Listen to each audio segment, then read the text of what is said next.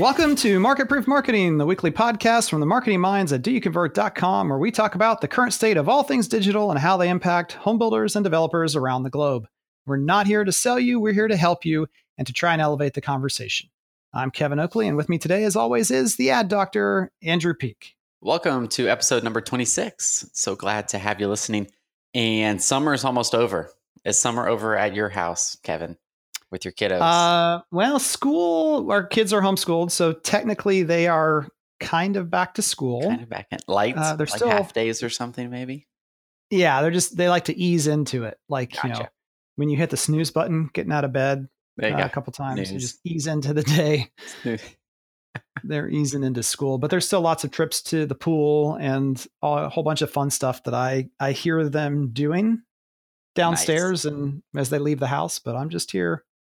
Summer to me is not that different. Is summer different for you? It's a little bit different because the kids go crazy, but they're at the age where they just like to kill each other. And so, yeah, the help is more wanted as far as, because I'm not working out of the house. I have a little office here around the corner. So yeah, it's next week we start up. I am ready for it. They need it in their lives. One of my favorite commercials of all time was the Target commercial. I think they still use it.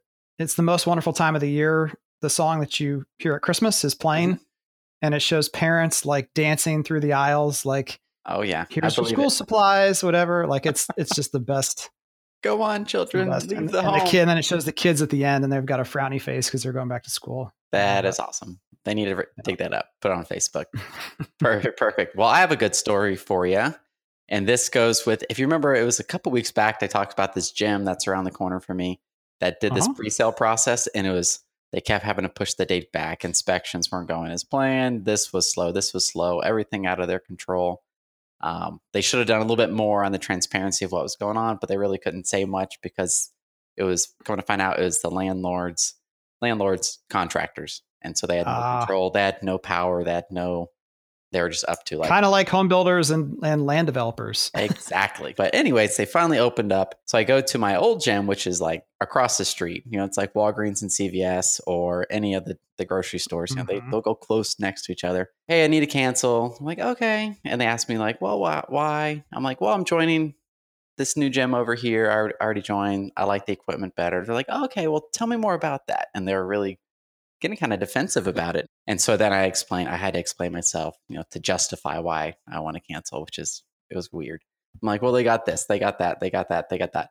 Not that there's anything wrong with you guys, but I just like that stuff more. Yeah.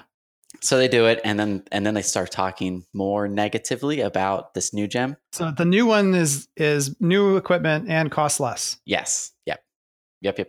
And it's just, it's everything is better. So then they're like, okay, well, if that doesn't work out, you're welcome to come back here. I'm like, okay. After they've like kind of questioned, like, you really made a bad decision, Andrew. Like, I'm like, okay, cool, thanks. It's all canceled. Got my confirmation. But think about it, I'm like, I wonder if there's things that people do. And this is my question for you after the story is not direct, mean things about the competition, but just saying the like subtle things where it's like slowly after a few of those, you're like, oh, well, you're a jerk because you're talking about this other builder like this, and I'm trying to make the best decision, but now you're making me question my decision making as, this is, and I was offended over, it was $10 a month. This isn't like a $500,000 purchase or anything. So what do you do when potential customers talk about the competition? What should someone do as far as if they're on site, if they're on the phone? The easy button answer is never go negative. It's just bad form, especially, the younger demographic, their filter for what you were describing is kind of not overtly negative, but like what would have passed for subtle, perhaps like, well, maybe they're just truly concerned about me. Like younger generations definitely are like, nope, that's all baloney. Like I can smell what they're trying to do. You can smell right through it. Like their body language changed, the way they spoke changed, and you're like, oh, you're just mad that I'm canceling. Exactly. And so you always want to speak neutral to positive about your competition. Now, you don't have to say something positive about the product necessarily. You can just say, oh yeah, I know so-and-so over there. They're great people. You're going to find that, if you've already lost the sale, that they're going to treat you well. The most important thing for home building, I think, to remember is that just because someone is going to sign a purchase agreement with someone else does not mean that you lost. And I guess you translate it to these gym folks too, is they haven't lost you as a customer until you fall in love with this other place. Like all Correct. the things they said to you may end up coming true, but they would have regardless of whether they said it to you or not. So it would have been better for them to have you walk out the door with a red carpet experience. And so your last impression of that company was its most positive. Yes. Versus, then makes sense. It could have happened naturally. And the reason it's so important in home building, I don't think I've told the story on the podcast before, but we did talk about it at last year's summit, which was someone in Albuquerque, New Mexico. They lost a sale to a competitor, and this person still kept following up. They were using their CRM system, called the person, even though they said we're buying with this other builder, called up a month later, and the contract had fallen through. Don't really remember the reason why. And they just kept the conversation going. But, that contract fell through. But now we put in an offer on an existing home. Thank you very much. So great. He calls back another month. Yeah, you know what? That one didn't work out either. So this goes on for, I think, 3 or 4 months. Oh, wow. And finally, the salesperson just says, look, you really liked my house, but it was a couple $1,000s too much. Remember? Yep. No, we love that house. It was just expensive. Well, you just, lost 4 months of your life because you didn't want to spend $4,000 more. Doesn't it make sense to maybe just revisit that house that had everything that we can make yours, and ended up getting the sale? Nice. And he wouldn't have, because he would have felt bad about himself. If he had talked trash when he originally lost the sale, he never would have called back in, just say, hey, this is me, your pal, remember? I'm just calling to see how things are going. That would not have happened. Awesome story. Persistence, and then that positive experience on the exit there. Super cool. Cool. Yeah. I was wondering about that. I'm like, this was just a weird experience leaving. And what's funny is I talked to other people as well that have migrated over to this new gym. We're all like the same time that we go. And they had the same experience too. It was all just, they were mad at me. It was just weird. And do you have a story this week? I do. My brother is selling his house. And you're a realtor there. Now. You're not a realtor. Yeah. Well, no, I'm not the listing agent for sure. But he is selling his house. He's lived there, I think since I was in middle school or high school. So quite a while. And they're looking to make a move. The house is listed now. When they were originally getting ready to list their house the first time, this has been a little bit of a process for them. But they thought it would sell in like 2 or 3 days, because that was things are just really flying in their particular neighborhood. They live in a great location in Hilliard, premier community there. Their house is currently the only one in that neighborhood that is actively for sale. There are 3 other homes, but they're all have pending sales on them. Okay. And so they're like, yes, this is just going to fly off the market. And, they didn't ask for any advice from me. Wasn't surprised, right? I'm the little brother. But so they go. The little brother too. Yeah. What was that? I said, I'm the little brother too. And so I pull up the listing and I'm like, the pictures here are not really doing a lot of help on Zillow, but there were a lot of them. There were 42 pictures. And so I just mentioned to my brother, I'm like, hey, if you ever want to bounce any idea. Yeah. So no, we're fine. A week and a half goes by and he calls me up and he's like, yeah, we've had a couple showings, but no offers yet. I'm like, well, I could help you run some Facebook ads. And because I've now done this for probably 10 people over the last 4 years, where using the Facebook tactics that we do to try to help people sell their existing home, pretty much just running Facebook ads that then send people straight to Zillow, because it's less work than building a landing page, and Zillow converts well.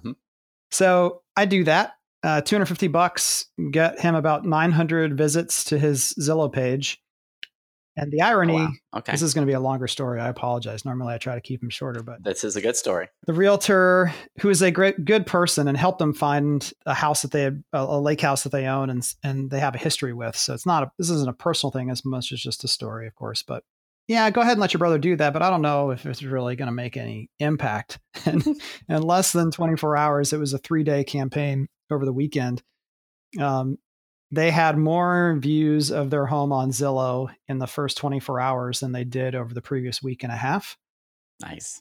Because of the Facebook ads pushing people over there. And so the realtor's like, hey, this, I might have to figure out how he does that because I might want to do that on my other listings. But the photos are still kind of, So I was like, hey, Kent, if you want, I'd be happy to come over. I didn't get you a birthday present. I'll take pictures of your house. His birthday was last week. I'll take pictures of your house for you. So Andrew, in Slack, I sent you the old pictures there. Yeah. Let's see the old ones. Okay. And I'm going to send over now the new ones. All right. I'll describe the old ones real quick so everyone can hear. They are crooked. Like it's obvious, like someone's been drinking or something. Cell phone picture. You're looking at like the cabinets and everything's kind of just washed out. So the colors, it's like if you look like left to right from the fridge to like where the window is, it's like the colors change on the cabinets just because it's not shot correctly, and it's like it's cropped, zoomed in, like it's not the right lens type to actually show how big the kitchen is or isn't. Here's the new kitchen coming through in comparison there for you. Kevin's photos. Nice. What a big difference. Yeah, kitchen looks huge now. There are people but Kevin, you're using a wide angle lens, you're taking HDR photos, which, makes everything look a little bit brighter, pops more. And it may not all feel exactly like that when they get there, which I respond to, but they'll get there. That's the whole point. Get there. And I think the argument on that, the HDR is closer to what I agree experienced in the first one. The first one would be like, you're waking up and your eyes aren't even open yet and you're just squinting. You're like, oh, that's what it is, with the lights halfway off. So hopefully now we passed along. I took 28 new images, passed them along to the real estate agent who's going to load them up hopefully today. Then we're going to do another campaign this weekend. And hopefully my story next week is that, the house is sold. But if nothing else, we'll be able to compare the same house with different photos, the impact on both from an ad perspective as well as a number of showing scheduled perspective. Very nice. But I feel like you're doing what a realtor should be doing for their commission. Well, So even the ads, to some extent, like they're getting a fair percent on this home. I don't know what it's selling for, but 300, 400, 500. Three mid threes. And so, it's going to be a good paycheck. Now that's the kind of the final part of the story. It's not negative so much as it is just surprising, right? That an agent wouldn't have either a contact or a skill set. I understand if I was an agent, I may not want to pay out of pocket every time to have someone photograph our house. Not every home. Invest in yourself to get the equipment. And by the way, home builders, now we're talking about you too. Invest in yourself or have your company invest in the department to get the equipment necessary to do this on your own when you need to. Again, professionals are great, but this was me running and gunning, for 45 minutes at my brother's house and getting 28 photos that I think are going to make a huge difference. Oh yeah, definitely. Yep. So this will be a two-parter. We'll circle back to it. The joke or the irony to me is that we're getting this great content. Then we're going to run ads that go to Zillow. Now on Zillow, the listing agent is not a premier agent. Oh. And so guess what happens, right? They go to someone else, the premier agent on the top right. The lead is likely going to not go to that agent. So instead of making potentially 6% on the transaction, he's pretty much for sure going to be splitting it with someone else because there's 3 other agents on that screen that have 50, 100 ratings and 5 stars, and he has no ratings, no recent transactions. And that also just got me thinking again about the importance of the default scenario in terms of how we think, the power of the default, because they met this agent because they bought their lake house via this person. And so when it was came time to sell their house, they just went right back to that existing relationship. Yep. Because it was just easier than having to meet new people, interview them, understand, right? Whether that's the best agent to sell their particular property or not. True. Yeah. Maybe not, but it was just easier. That trust was already there. Even though it was only one time, as far as like, hey, they did it once, they could probably do it one more time for us. Yeah, I agree. Let's move on to the news. That was invigoratingly long story time. Sorry. Story time. Good stuff. All right. Our first one, and this one seems like it's exciting, but it's not exciting. Facebook is sending out a bunch of emails like, hey, we are going to be updating your Facebook page template, which I don't think anybody really looks at or ever has looked at before. So to see that and you start to get nervous, like, oh, my whole page is going to look different. But really, there's not that many differences going on. So if you're on the desktop, you have the tabs, which are on the left side, and you could have custom tabs. You could delete tabs, remove tabs, do anything you want with them. And then on mobile, they'll be vertical, across the top. So they're making changes to make it more mobile friendly to help people who are on Facebook on mobile connect with local businesses easier. So that's awesome. And some people, they'll like automatically change your page template, but really it doesn't change much anyways, because they are almost all the same.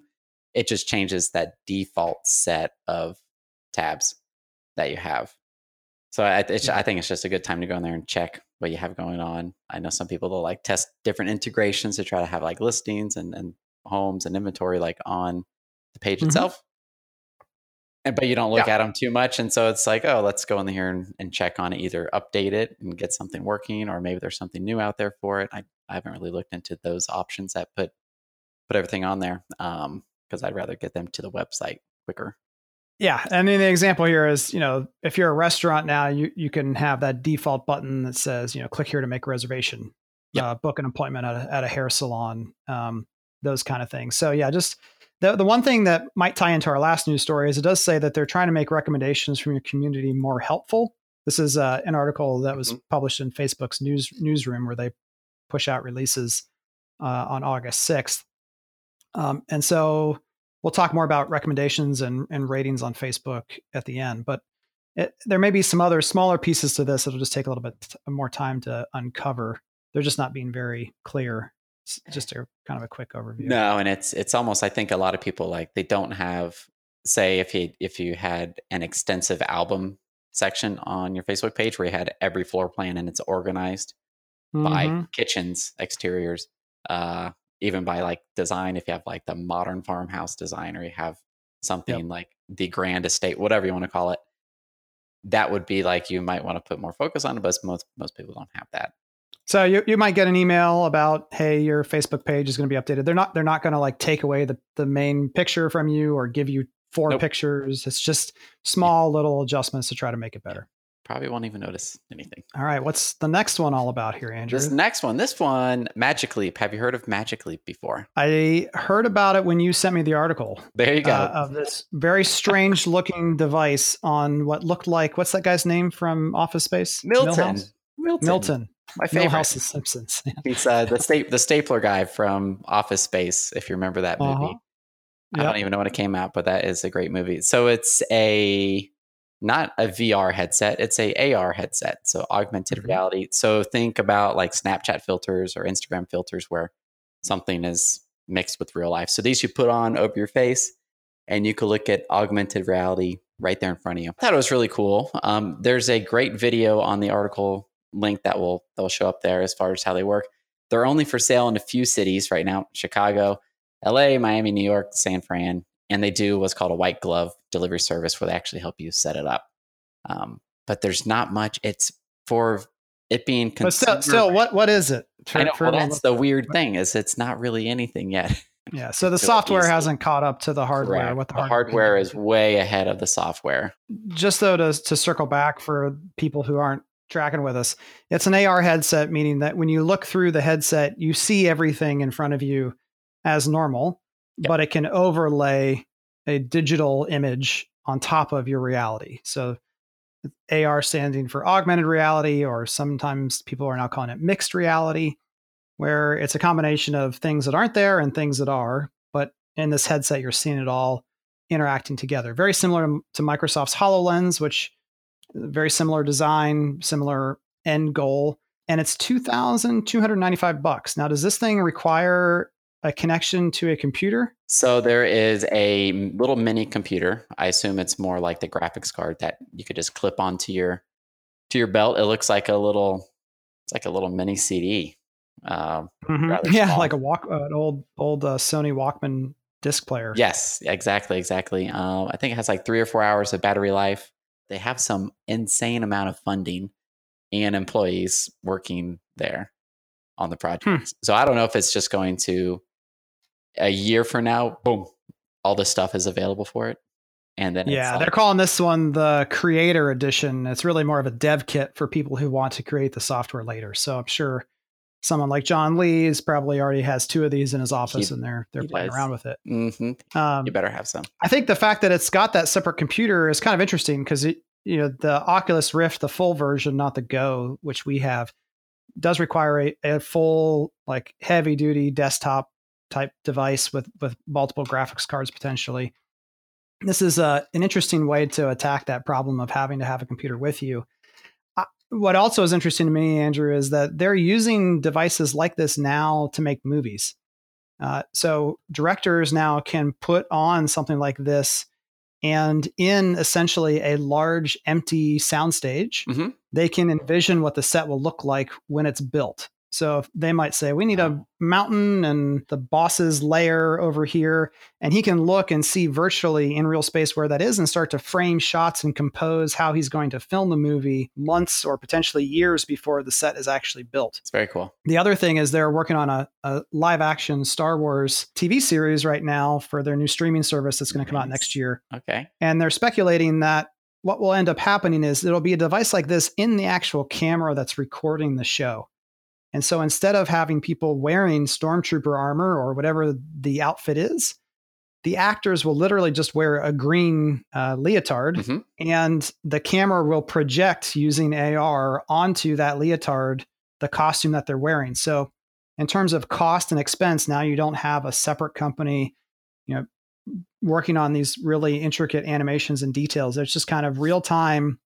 They're filming the special effects as it's happening. Wow. And that will allow them to have a better, higher end result, more like a movie level production value, but TV level budgets. So this stuff is getting applied all over. So I think it is 5 years or less that potentially you're coming into a model home where it's part of the tour. You may not own one of these yet. It may not be commonplace, but hey, just put on these glasses as we walk through. So then you can show them what's behind the walls and visualize those options and change colors, and kind of like actors with that green suit on. It's also possible to just build vignettes of green, go in this green cabinet shaped things that then will project whatever. Yeah. That's super cool. I think it'll be interesting to see once that technology is in place and you could like go into this home center essentially, and you could build your home with the builder there. And it's just this, say it's a big green box, what that does versus the existing market. Like if you're making a choice new versus an existing home, favoring like, oh, we could get everything we want. And look, we could look at it right now and we could record a video of it and show it to our friends and family. Like, hey, this is what's being built and it's real. Well, and again, high-rise scenarios, they're already doing this. Some of the builders that we work with who do those kind of projects, they're building out a vignetted kitchen in a space that's not even in the building that's being erected, 40-story tall building. They're building out vignettes or actual entire models so people can get the idea of the fit and finish. This now becomes much less expensive and can be used in multiple locations very easily. So now, going back to going where the people are, we've all kind of seen that mall design studios or retail locations for design studios haven't always worked out the idea of we're going to sell more homes by people just walking through the mall and then coming into the design studio and saying, I'll build a house with you. But if you could just have a separate room that would let them tour multiple homes, that had a 20-foot by 20-foot space where you put on these goggles and go, then that all starts to... That'd be awesome. So this episode brought to you by the year 2025. 2025. Oh man, I will build a home doing that. I'll wait to build until I could build it that way. Sweet. Know, right? On to the next one. This one you found, so go ahead and tell us about it. Yeah, from Buffer Apps blog. The headline caught my attention, of course. We analyzed 43 million Facebook posts from the top 20,000 brands. That'll catch your attention. It's not even clickbait. It's just that's what they did. So that is what they did. Yeah. We're going to help you unpack because the headlines are somewhat deceiving, I think. But at the end of the day, what they found was that the volume of organic posts made by businesses has increased by 25% in roughly the last, I think, year and a half. Right? Wow. Okay. Since Q1 of 2017 to Q2 of 2018. So 1 year and a quarter. Businesses are posting a lot more than they ever have. And it's just a steady curve of increase from over time. And the ironic thing is that Facebook organic post interactions on business pages have declined by more than 50% over the same period of time. Wow. So we've got this increase in activity and stuff that we're spewing out there without potentially as much thought or creativity or design as it as needs to cut through the clutter. And also just because organic delivery has declined so much, 50% fewer interactions. They also broke down that those interactions decreased by all types. So okay. if you thought, oh, well, that's fine, we're doing it better than everybody else because we're doing way more video. Well, video is down 47% in the same time period from what it was before. Images are down 63%, Okay. even worse. Even worse. And then worse by far is if you're a brand or a business posting links to try to get traffic back to your site or to somewhere else, that dropped by a whopping 237%. Woo. That's terrible. So yeah, it's that combination though of just so much clutter and so much stuff being out there and the organic getting less and less delivery without being boosted or paid for to turn it into an ad, that engagement overall is just way, way down. Wow. Way down. Did they separate any of the pages into like page types, or did they aggregate all the data? Like, here's all the pages? Did. Now you're, I like the pop quiz. They this did. Is a really big article, by the way, if you're reading it, like, which is cool because I like it when it's like that versus like, here's the summary and you're like, well, I had this question. Like, does this include, because if you remember, Facebook had this thing against like meme accounts where they're just sharing videos that are viral. And I'm like, well, that's tons of interaction. If they cut those, that could skew the numbers further down. Yep. So this is what, and I've heard this term crop up a couple times from HubSpot agencies that we partner with on some builders. This is what would be called like a pillar page, or it's a piece of content that is very, very deep. Okay. Artists had a drop of 70%. Movies 68%, media 64%. The best or lowest drop in engagement was retail 49.5%, clothing was 50%. They don't show real estate or anything related to us specifically in here, but they do kind of sort it out by page type. Gotcha. The other interesting thing that they talk about is the ideal number of times to post. Now, we get this question a lot of we need to post 3 times a day, 5 times a day, 10 times a day, once a week. What's the magic number? And of course, there's no magic number. No. But in their analysis, they found that the highest, if you want the most engagements per individual post, the pages that posted less than once a day got the most engagement per post. So in terms 3 times a week, maybe, or return on your investment of time and energy per individual post. That's the best in terms of getting that return. The highest overall engagement, meaning just the raw number of total engagements, was best on pages that posted 5 times a day. Oh my! So the return on your investments for sure going negative after more than 5 times a day. For sure, and that's the highest overall engagement. So engagement being the metric they used. So that isn't if someone's like really a go-getter and they're like, I'm gonna do 5 times per day. Then that's what I'm gonna do. That doesn't mean 5 times more leads, 5 times more anything, just 5 times more engagement on the ad is what I'm interpreting that. Likes, comments, shares against the post. Okay. So if you do 5 times a day and each one of those only gets 5 individual engagements, that's 25. Whereas if you post once every other day, they may each get 20 individually. Gotcha. But total number of engagements would be higher on the 5 times a day. Okay. The thing that I would caution if you say, well, then I'm going to try to post 5 times a day is, the last thing that you share or post is the first thing that someone's going to see. And is that what you want them to see? It's one of the reasons I have a bias against, funny culture photos cluttering up the feed and overtaking actual product. And, what we always say is education or inspiration. And then sometimes a little bit about, who you guys are as well. If your last post is, look at us having fun at our, cookout with employees. And then the next post after that is, here's us having fun at the water cooler. At some point, I think it can get a little bit off brand and doesn't encourage the kind of ultimate results that we want anyway. And I think some of those are like, you could tie in that stuff with homes. Like, I don't know. If you're going to do that, I think it needs to be tied in with the product, and it should be able to be easy to do that. This is interesting. I just pulled up in this big old study, which is like 5,000 words. And here's a snippet. Facebook studies have shown that 79% of vertical video consumers agreed that the format is more engagement, and they said they would choose the vertical format in most cases. But most videos on Facebook, agencies that make videos produce, like a creative agency, aren't vertical, it seems like. They're still like old school going horizontal, which would be like the smallest screen size on mobile. Might be a fun test for someone to do. Like make a vertical first. It's all, I hate that word, mobile first. I don't like that word either. But this is like the same thing. Like the camera needs to, I think, be recording vertically, not like, hey, we trimmed the video to be vertical. But it was recorded, whatever the ratio, 16:9. I don't know the proportions, but it needs to be up and down. So be interesting to see.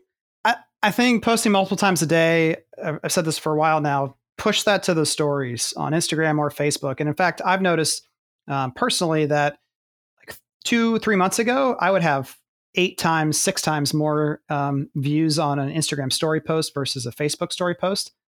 That is actually almost neck and neck the same now. So Facebook users are definitely figuring out. In fact, my wife and I, when we were on our missions trip, we made posts just showing like, click up here and you'll see more about our trip, but we don't want to overwhelm the feed with posting 10 times a day. So use the stories because those are high engagement people who are choosing to look at you. You're not going to, become overstay your welcome. Yeah. You're not going to overstay your welcome by posting all the time to the feed. That's right. And then what were we doing? Talk about, mentioned the first one. Oh, the review change to recommendations on the Facebook pages. Yeah. So I noticed this a couple days ago, and I looked for an article. Can't find any good resources yet on this, but essentially, if you go to a Facebook page now that was allowing reviews, you'll notice that there is now a screenshot that says that let's see, exact ratings and reviews have changed. And when you click that, it basically says, "Hey, we're no longer going to let you give a star rating. We're just going to ask you, do you recommend this business or not?"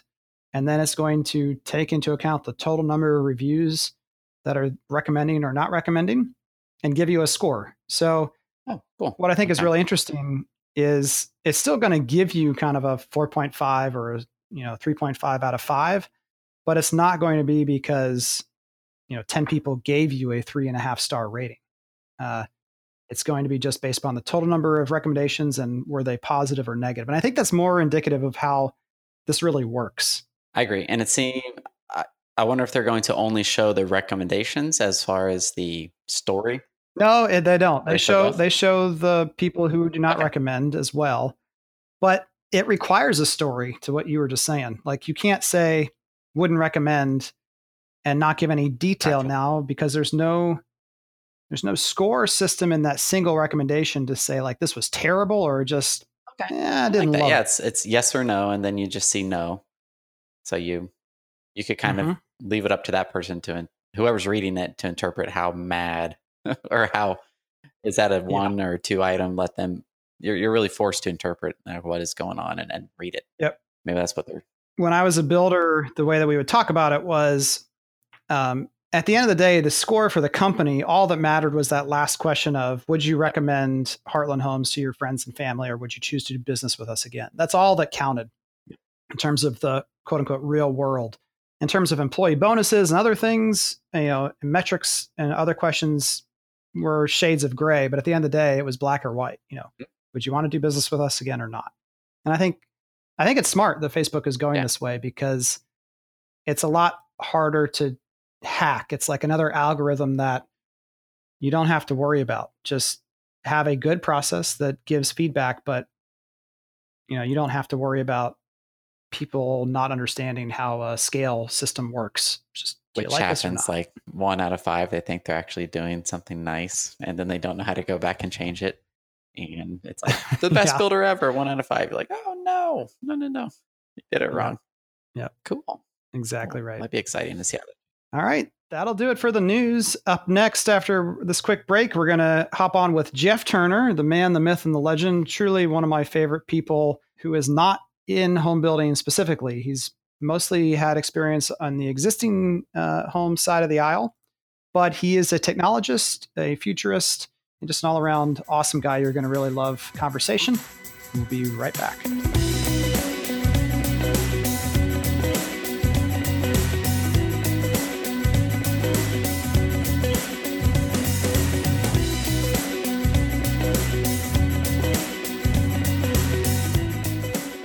And we're back with this week's 360 topic of the week. Tell a good story or die with Jeff Turner. Strong. Jeff, thanks so much for joining us this week.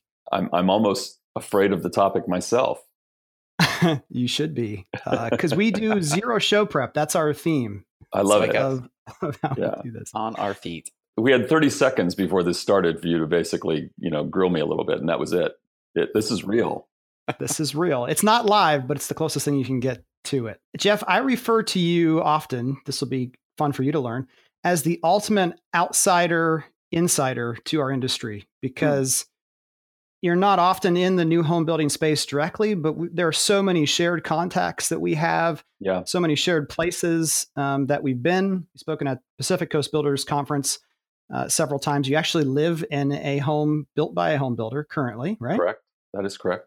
But for those who haven't had the joy of interacting with you yet, tell us just a little bit, not resume, but kind of your experience in and around the real estate industry. Sure. So I've been involved in one form of another with digital technologies as an entrepreneur since I was 25 years old, and I'm 56. So I don't even want to do the math on that because it really makes me want to cry. But I sold my first company, and after I left, I sort of stumbled upon the Ken Burns effect, and in the early days of virtual tours in the real estate industry, developed a product for the residential real estate space called Real Estate Shows, which was an automated way. I think we were the very first platform that allowed realtors to upload images to the web, and it was a software as a service platform, one of the first in the industry. And we really did change the way people looked at virtual tours.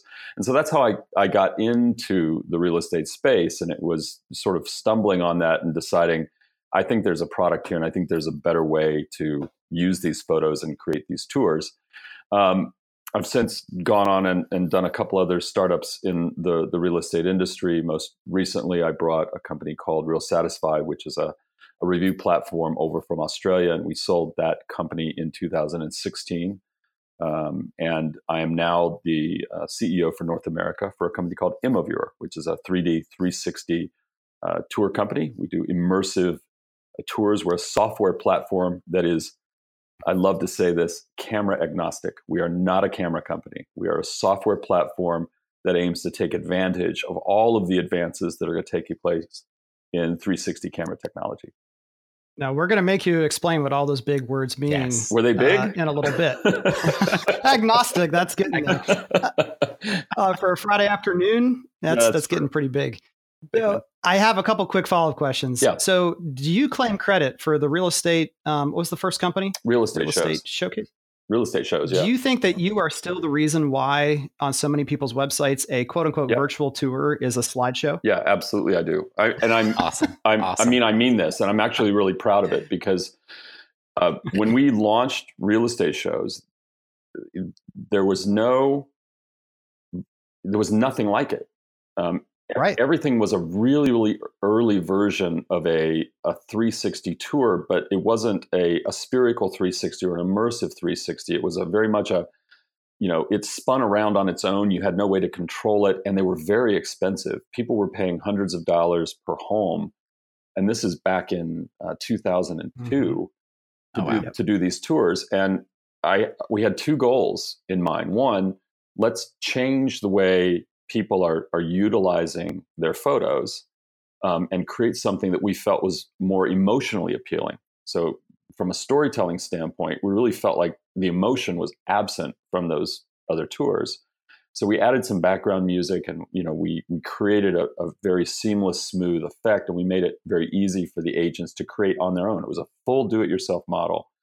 And the second goal we had was, let's destroy the pricing model. Like, let's go and absolutely blow the price out of the water. So we came in at $99 a year, make as many tours as you want.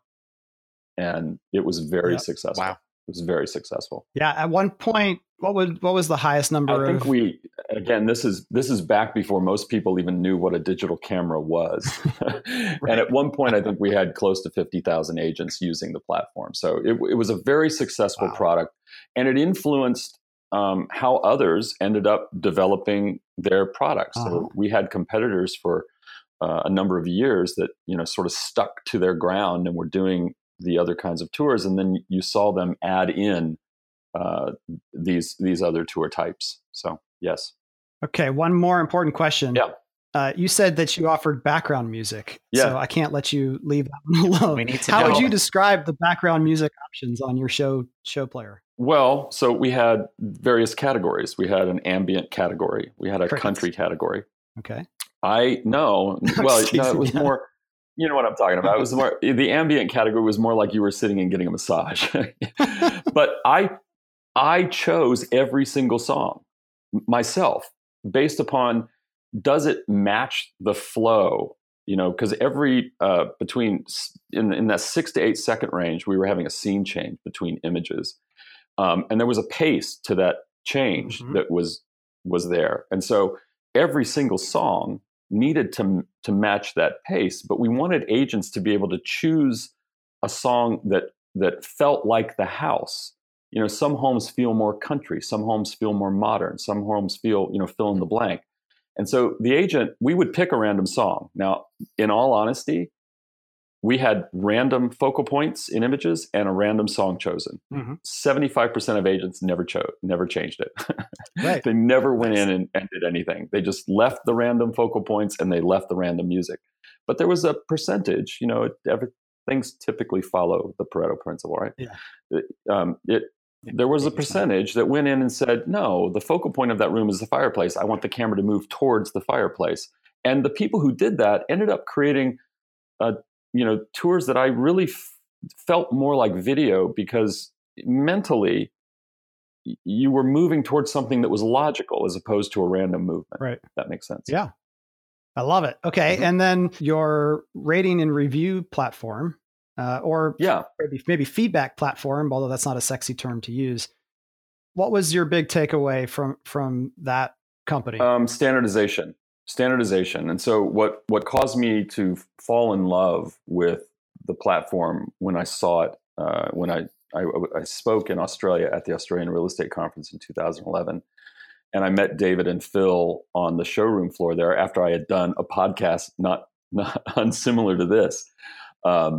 It was their first trade show, and they were advertising behind my head. I mean, I have a photo of myself with a Real Satisfied logo before I even met Real Satisfied, and which is really odd. Most people don't have that kind of an experience.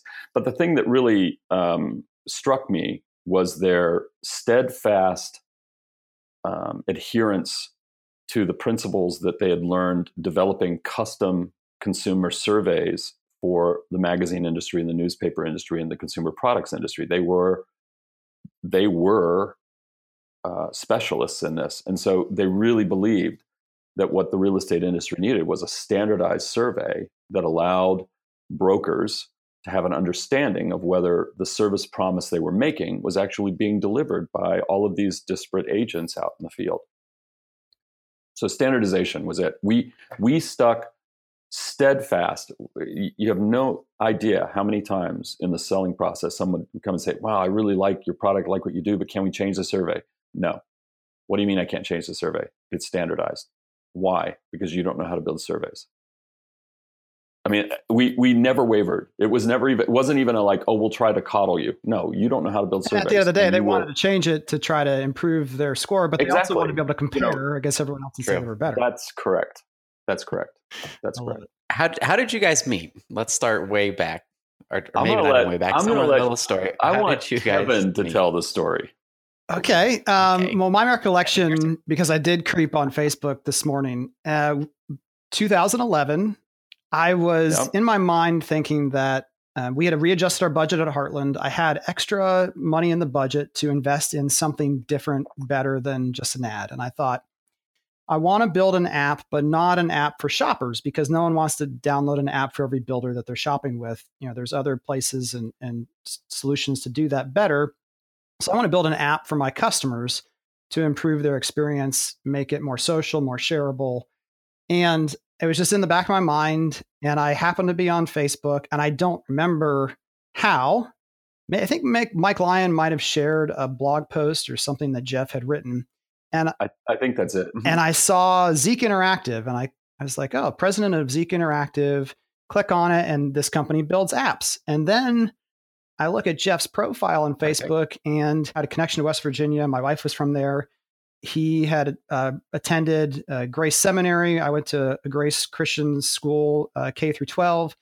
There was like 3 or 4 just crazy connections. And I normally don't reach out to strangers, even on the internet, for anything. But I was like, okay, well, this guy might be able to get a problem solved for me. And we just have all these connections. So I remember writing, I thought if a stranger reached out to me, I'm going to delete it. So I'm going to take the time to try to, and I think basically what I said, Jeff, was, you don't know me, I don't know you, but we have a lot in common. Yep. And yeah, I don't really remember more detail. No, I don't remember the exact words, but that's my recollection of it as well. And I remember reading the message that you sent me. And I think, this is actually a great lesson for anyone who's trying to, introduce themselves to somebody they don't know. There's a story there too. Storytelling isn't just for this public marketing consumption. You told me a story, and it engaged me, and it caused me to then go creep on you for a few minutes to know, do I want to respond to this guy or not? And because Kevin had done a really good job of positioning himself online as well, it was easy for me to see this guy's real. This is somebody who I might want to know. And quite frankly, we hit it off instantly.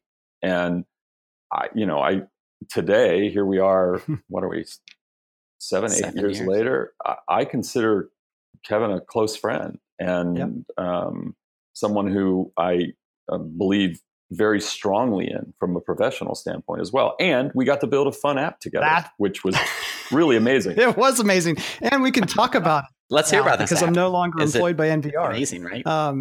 Yeah. But also, it was a great app. And you had the perfect, in my mind, again, we're sort of focusing on this whole storytelling aspect. You had this perfect idea, this perfect seed of a thought for how do I engage the customer who's in the process of buying a home in my storytelling process, which was just brilliant.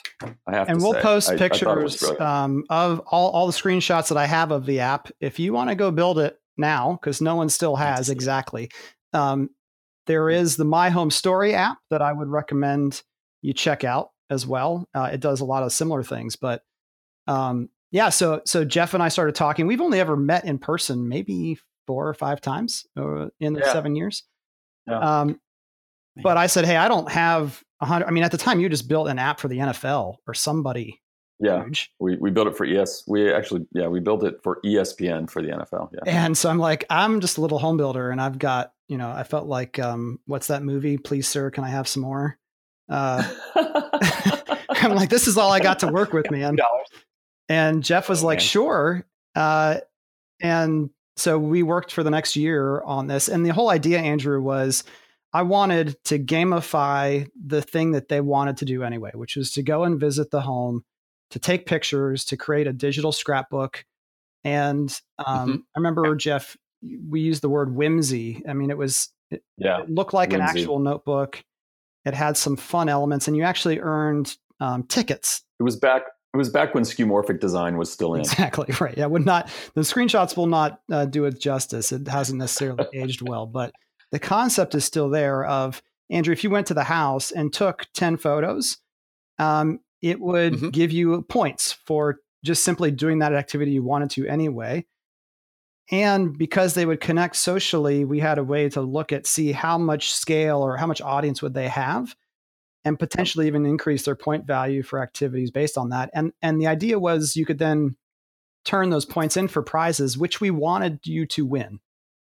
So the idea was, hey, one customer every year, we want to send to Disneyland for a week. Gotcha. And then a whole other slew of these tickets. And it used WordPress as a back end, which I thought was genius because it would have been easy for employees. Anyway, you'll take a look at it. We'll do a blog post. We'll have to look at it. Like Zelda, except for home building. Yes. Yeah. Yes. It was fun. Very cool. You know, it was one of those. It was one of those ideas that, you know, when he first shared it, it was instantaneous. Oh, this is brilliant. You know, like sometimes you hear ideas and you got to germinate on them for a little bit, or ruminate, both. You got to let them spin around in your head for a little bit. And this one was instant. It was almost like, it worked. Holy crap! We actually tested it out. It really did. It worked. It really did. And then NVR bought Heartland Homes, and the lawyers said there is no way that we are letting, at the time, maybe they've changed now, because I know they listen. They're like, we are not going to encourage homeowners to take pictures of homes under construction, because what if something goes wrong? What if there's a picture of someone who shouldn't be there, or the wrong safety equipment being used? There's just too much risk for a public company with. But this is the perfect segue, though, into this notion that as marketing technology changes, your storytelling needs to change, because you either give a platform to your consumers to tell that story that you can benefit from, or they're going to tell it anyway, because they have access to publish on their own to social media. Exactly. You know, they're going to be taking these photos. If something's wrong, guess what? They're taking photos and posting it to Facebook anyway. You may as well have an easy way to capture that and identify it before it spins out of control. Mm-hmm. And I think there's a sort of a background message here that says, as you recognize the trends that are shifting in terms of marketing technology or social technology or digital technologies, you need to make certain that you're not still handcuffed to old thinking around how technology works and what consumers are going to do with it, because that's, I think, where you ultimately get into the biggest amount of trouble. Yep. Let's start shifting towards ImmoViewer by way of this question, Jeff. If you had to pick two large trends that you think are going to be impacting storytelling in the future, what do you think that's going to be? I think it's all tied together, because I think AR and VR. Well, let me separate AR and VR, because I see them as two completely different things. So, for everyone, just from a definition standpoint, virtual reality could span from I'm looking at a photo of a house online to a more immersive virtual reality where you're sitting inside of some Oculus Go glasses and you're virtually walking through a new home in space. And as you move your head, you're looking around that space. That's virtual reality. Mm-hmm. Augmented reality is I hold my phone up, and you know, the timing of this couldn't be better because Magic Leap just announced their new glasses this week. Yeah, we just talked about that in the news segment. Yeah, or I put on these Magic Leap glasses, and now things that aren't really there appear in the real world space. And so, you know, the IKEA app that puts furniture down in your home for you. There's a whole bunch of new augmented reality apps where you hold up your phone and you spin around the room and you can see things. There's a couple of apps, and you guys know them better than I do, in the new home space, where you can actually visualize your new home on your piece of property. You can visualize whole neighborhoods. That's augmented reality. He's talking about you, John Lee, at Rendering House. That's who he's talking about. Yeah, very cool stuff. And so I think I look at those two things as having some of the greatest impact on storytelling, because you have to think completely differently as a marketer when you've got to understand that someone can look anywhere they want. Yeah. You no longer are controlling their field of view. And it's going to require a different kind of thinking. And that's true of the VR space. There's a whole segment of thinking that needs to take place there.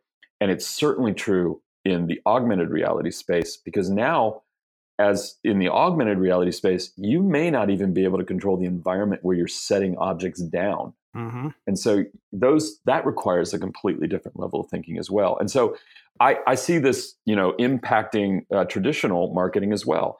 As people gravitate towards these new marketing technologies, their brains are going to change. They're going to begin thinking of things in new ways, and it will actually impact 2D technology as well.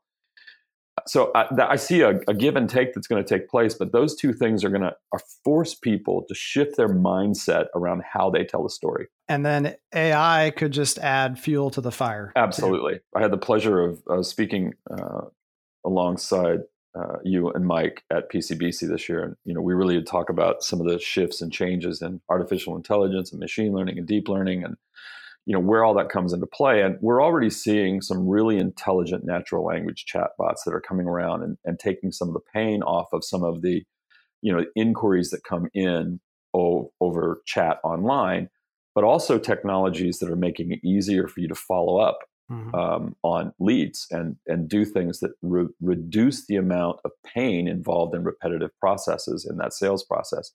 That's going to require a different level of storytelling too.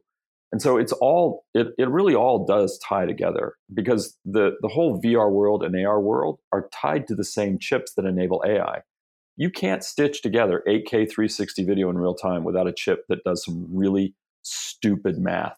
Like, the math involved in this stuff blows my mind. And that's true of everything happening in the AI space as well.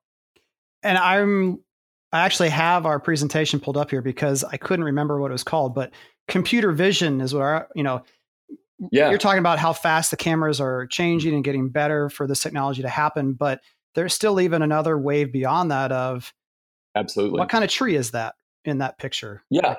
Yeah. And a couple of weeks later, Kevin, I downloaded, I'm going to have to go on my phone. Hold on one second. Let me get the name of it because I want to get it right. And it works really well. An app called PlantSnap, PlantSnap. You literally, you point your phone at a flower and it brings back what it believes is the best answer for what. You know how many times I'm walking? I mean, my dad was a biology guy. And so I'd go, what tree is that? He'd go, well, that's he'd be able to spout off. I don't have that skill at all.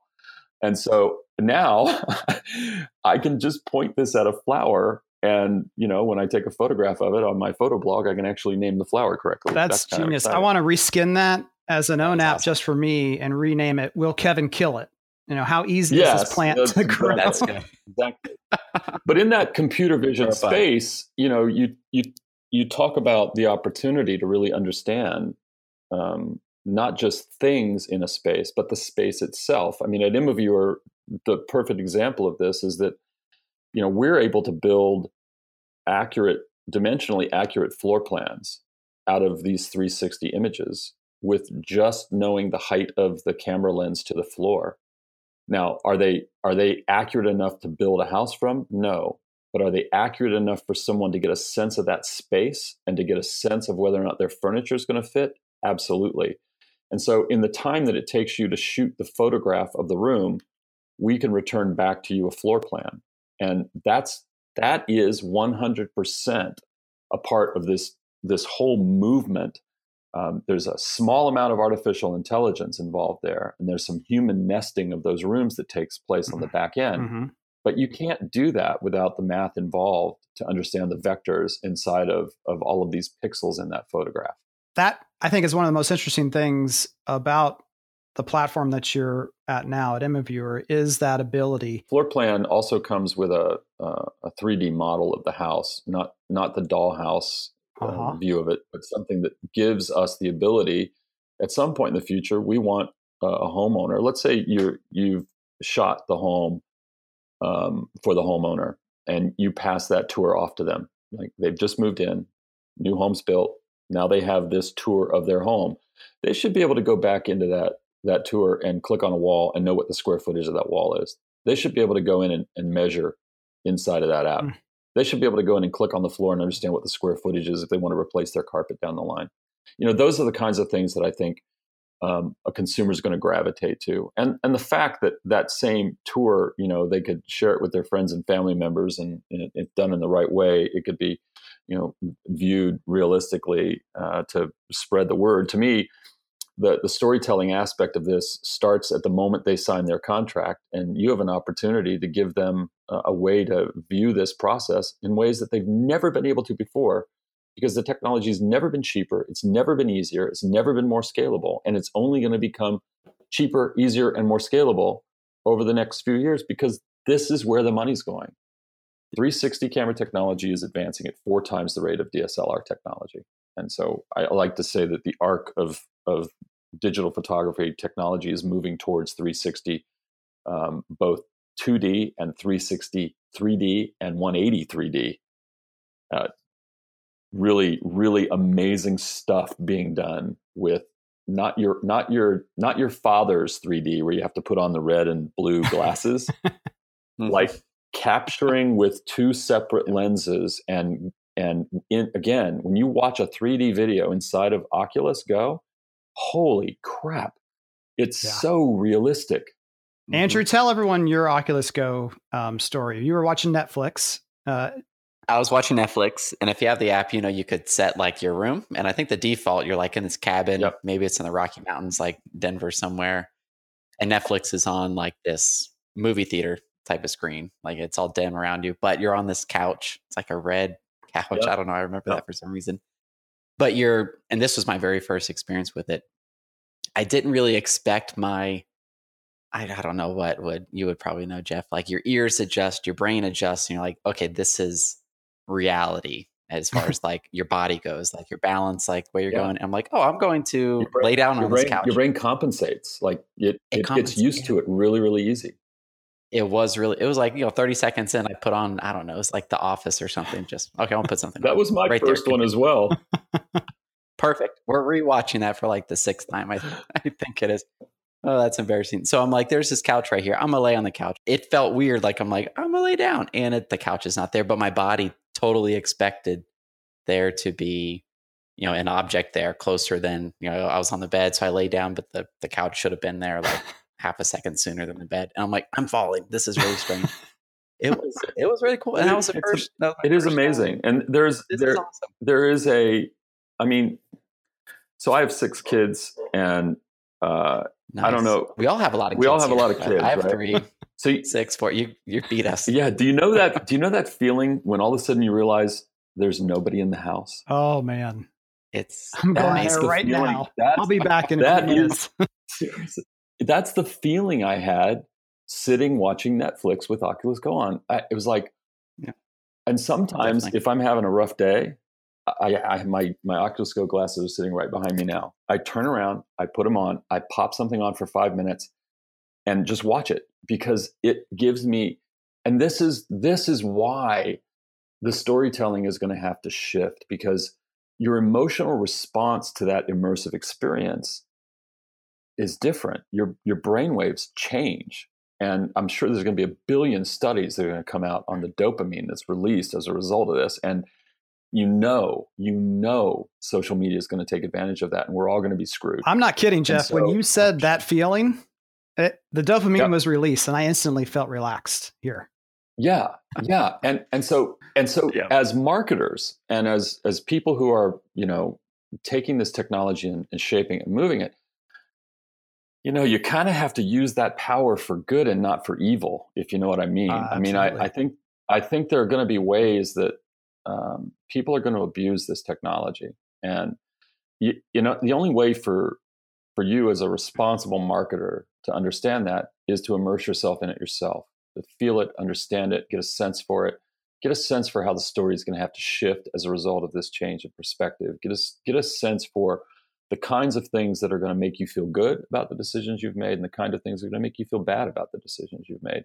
Otherwise, you're going to tread into a whole bunch of unintended waters that may come back to bite you. I've got an example. I'm going to throw one out. I just came up with it as you were telling the story, Jeff, is the ability to put on the headset, experience the 3D space of the model home that my wife and I think that we want to build, and to import the audio files, potentially maybe even the video files of a real life experience that we've already had in our own home, and bring that emotional history and nostalgia into the new space and be like, what would this, I just think there's even silly things like model home music. I asked you about the real estate show music, but the music is a very, very personal thing. And so you could walk into a beautiful model home and everything about it's great. But if they're playing heavy metal, you're looking at each other saying, do we have to stay here? Because this is if you don't like heavy metal. But if you put on the go,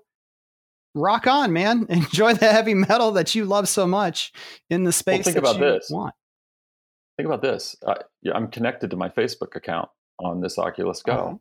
Let's say you're a new home builder and I'm in this model home and you create hotspots inside of picture frames. And instead of random pictures that appear in there, you are now bringing in photos of my family from Facebook.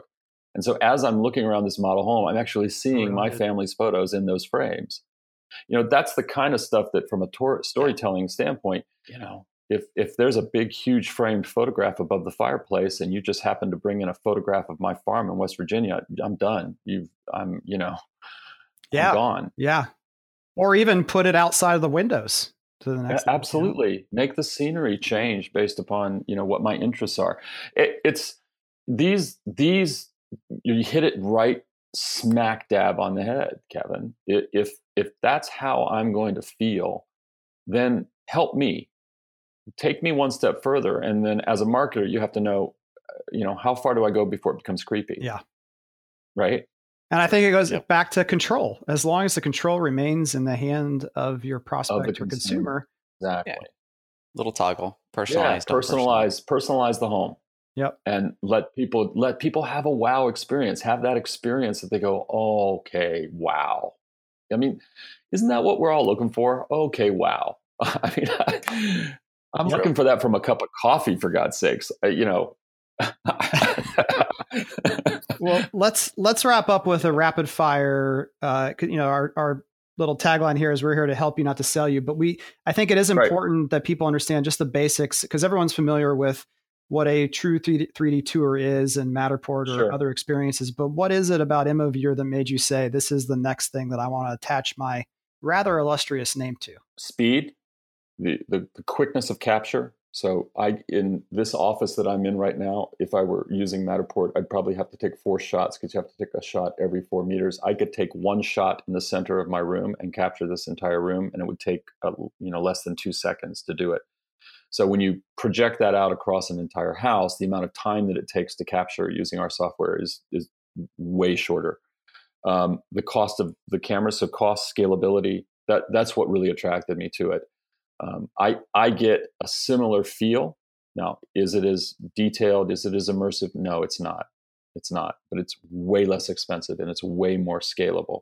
And so for me, it gets you to that place where you're giving the consumer what they're looking for at scale. And then doing all the other fancy stuff when you need to do it for the fancy stuff. Yep. And that fancy stuff is my technical term. I like that's good. That's good.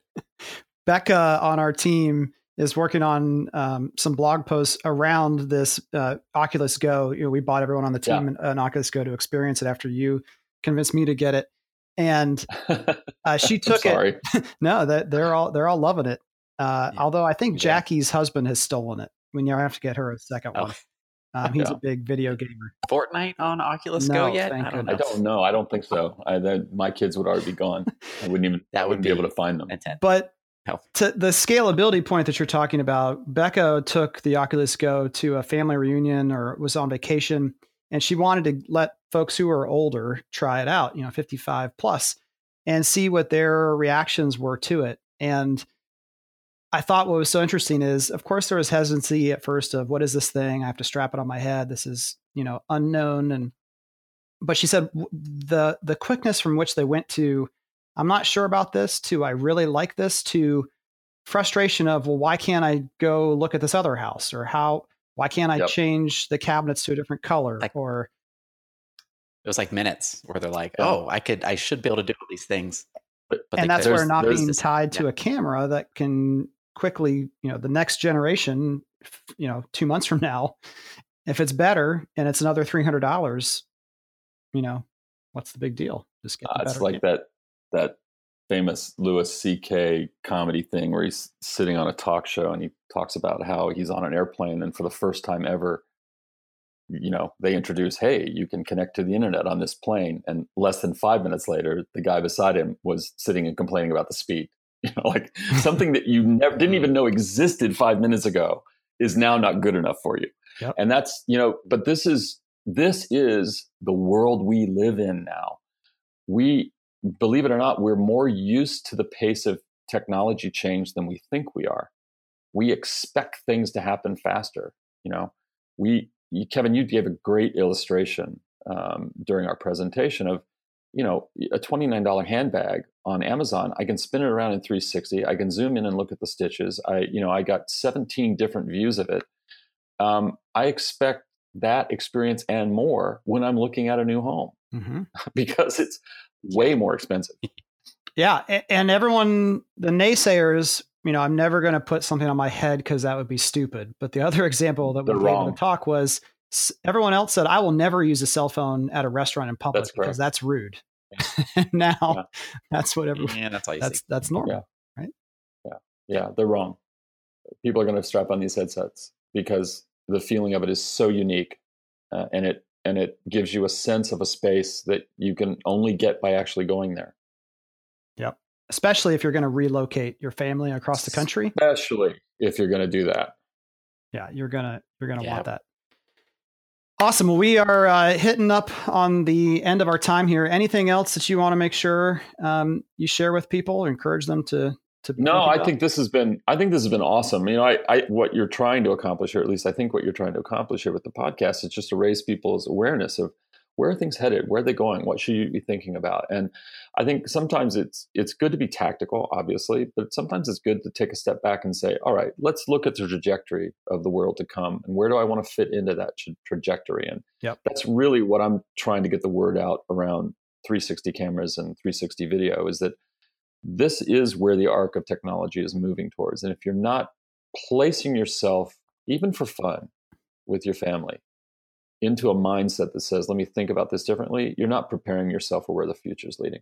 Exactly. And this former CEO of Moz, SEO Moz, Rand Fishkin, had a great tweet a couple weeks ago where he said, the more I'm thinking about this, getting someone to be searching for your brand makes your SEO game easier. A lot of people think about SEO and say, I want to show up for all these words that are not my brand.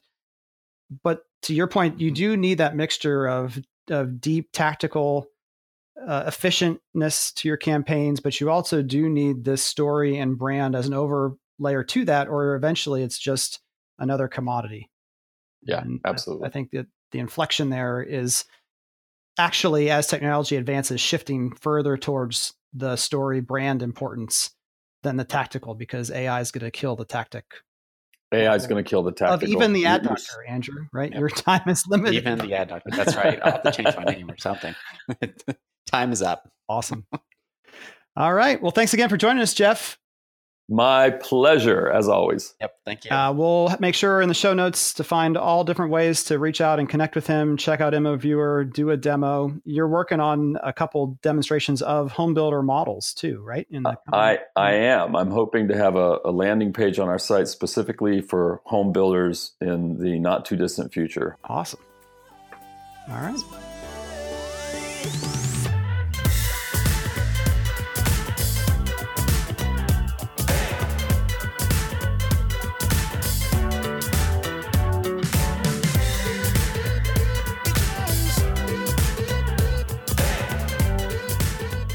And we're back. That was amazing. I am certainly enlightened now on the future. That was awesome.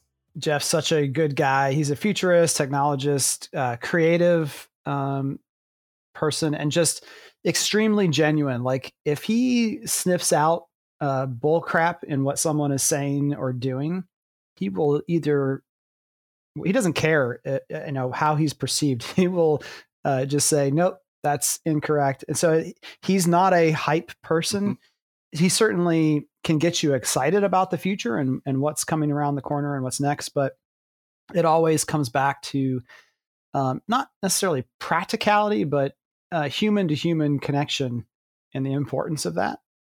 That's right. That the human element and all of these changes is, brings the focus back to what will actually be done. Yeah. And that's what I've always appreciated is how do we apply the technology to make our interactions even more human at the end of the day? Maybe not initially, because it'll be with technology, but at the end of the day, when it matters, how do we get humans to humans? So Super thanks cool. again, Jeff, for coming on. Super busy guy. Hopefully we'll be able to have him back in the future, but just thrilled that everyone got to know him a little bit better. All right. Episode number 50. I'll write it on the calendar. Yeah, I think we're going to have to do something special when 50 comes around and 100, maybe roundtable back some guests to have group discussions, arguments, debates. Be fun. I don't know. We'll think about it. Record it live in person somewhere. A bunch of people. Party. Yes. Oh man, we have a few more weeks to plan that. But here I'll bring us back to the question of the week from last week, which was: are you able to give feedback that is valued on price and product to other departments or leadership, or do they ask you to stick to advertising? Put you in your corner. Laura ONB was the first one to hop in from Colorado and say, I'll be honest, being a female in a construction company, it is hard to be heard. I can show numbers, data to back up my points, and it still doesn't matter. Hopefully times change. Hopefully time changes that. And I've been brushed aside often enough. I know I have valid thoughts on product options, etc. Sadly, it's hard to keep a positive spirit sometimes, but I'll prove myself in the end. And she said, I guess it takes 3 to 6 years. And that was because I just trying to encourage people, both who I know there's folks who out there who can be involved in that discussion. But for those who aren't, I mean, any good employee is going to feel like they're able to contribute to the conversation. But, if you've only been doing something for 6 months and someone else has 10 years of quote unquote experience, of course, they're going to be skeptical about what you're bringing to the table. Yeah. And so I was just sharing my own story of it took 3 years or so just to be part of the discussion, like at the table when those discussions were being had about product and pricing.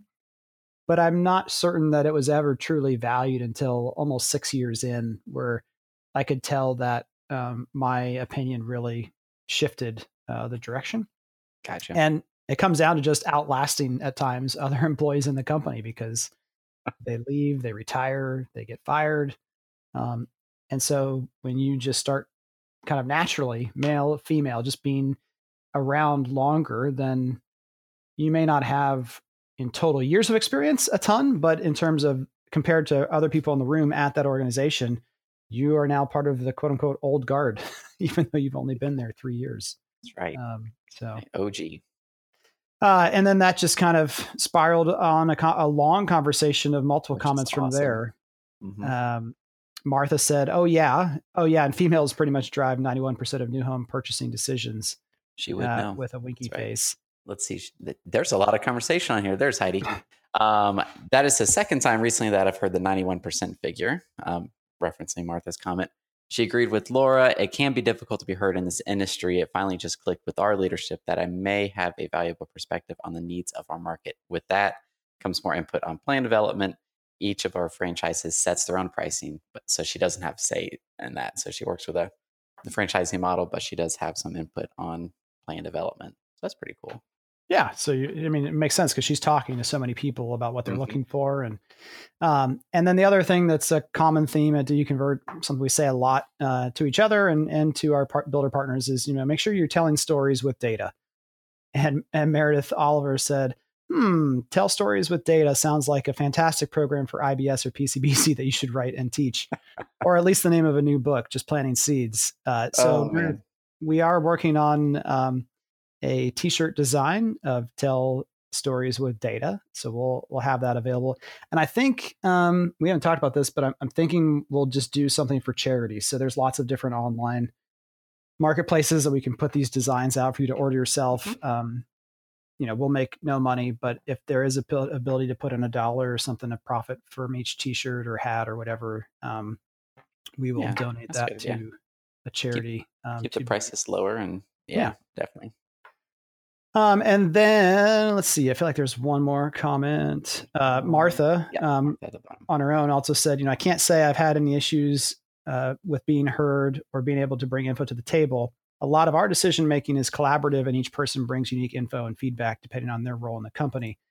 With so much data at our fingertips these days, there is a lot to look at. since I speak with customers and deal with our marketing, I can give feedback on what is viewed on our website the most. And she goes on from there. But, Martha works at a smaller organization. So also sometimes it's just the size, right? How many? So, in fact, sometimes small organizations have too many people giving too many opinions about things that they're not qualified or should be giving an opinion on. That's another topic for another day. But that is. Yeah. So if you don't have the chance to participate in that discussion yet, don't give up. Keep looking for ways to tell stories with data and just be patient because, like you said, I think on last week's episode, Andrew, just building that street credibility by doing smaller things well. Yes. Can also get you entry to the table. Not to show off those wins all the time, but yeah, people need to know if you're doing things well. Somehow get that out there, and the trust will be built over time into that circle of trust. What was that movie? I forgot. Oh yeah, you got to get in there. Meet the Fockers. So, Meet the Fockers. Or no, Meet the Parents. Meet the Parents, and then I think Meet the Fockers was the second one, and that was their last name, Fockers. So I don't have to bleep that out. That was their name. All right. What about this week's question of the week? This week's question of the week, which ties in perfectly with this episode, is how do you think marketing will change in the next 10 years? So that'll be 2028. My oldest will be 16. Oh my, that's terrifying. So in 10 years from now, how do you think marketing will change? Woo. I'm excited for it. So I don't think we should give our thoughts on this one yet. No. We'll answer the question. Let's switch it up going forward. I think we don't want to prime the pump, so to speak. So we'll answer this question along with your answers next week. Because I think 10 years is definitely long enough where a lot is likely to change. Quite a bit. All right. That'll do it for this week. For published articles, blog posts, videos, and more, check out doconvert.com. It's also the best way to find out how to connect with us on Facebook, Instagram, LinkedIn, and the like. There are hundreds and hundreds of those articles and videos and tools and resources. They're all 100% free, not locked behind a paywall. And I'm just going to drop this last little bit at the end, Andrew. I am 102% complete with Pre-Sale Without Fail, the real book. The real book. I want a signed copy. I will get that at the Online Sales and Marketing Summit, I hope. Yes, that is the goal, to give everyone who attends there the first copy, sign them. But it is to the printer. Nice. So that is awesome. Yeah. I haven't seen the cover or anything, so don't show it to me early. Because I obviously. Oh no, yeah, that's not the Pre-Sale Without Fail way. There's no pre-sale. My urgency is like, I'm curious. I need to know. I'll probably start asking people around if they know. Right. I think I actually did already post it somewhere. Oh, I need to go look. Probably a story, and then it's not there anymore.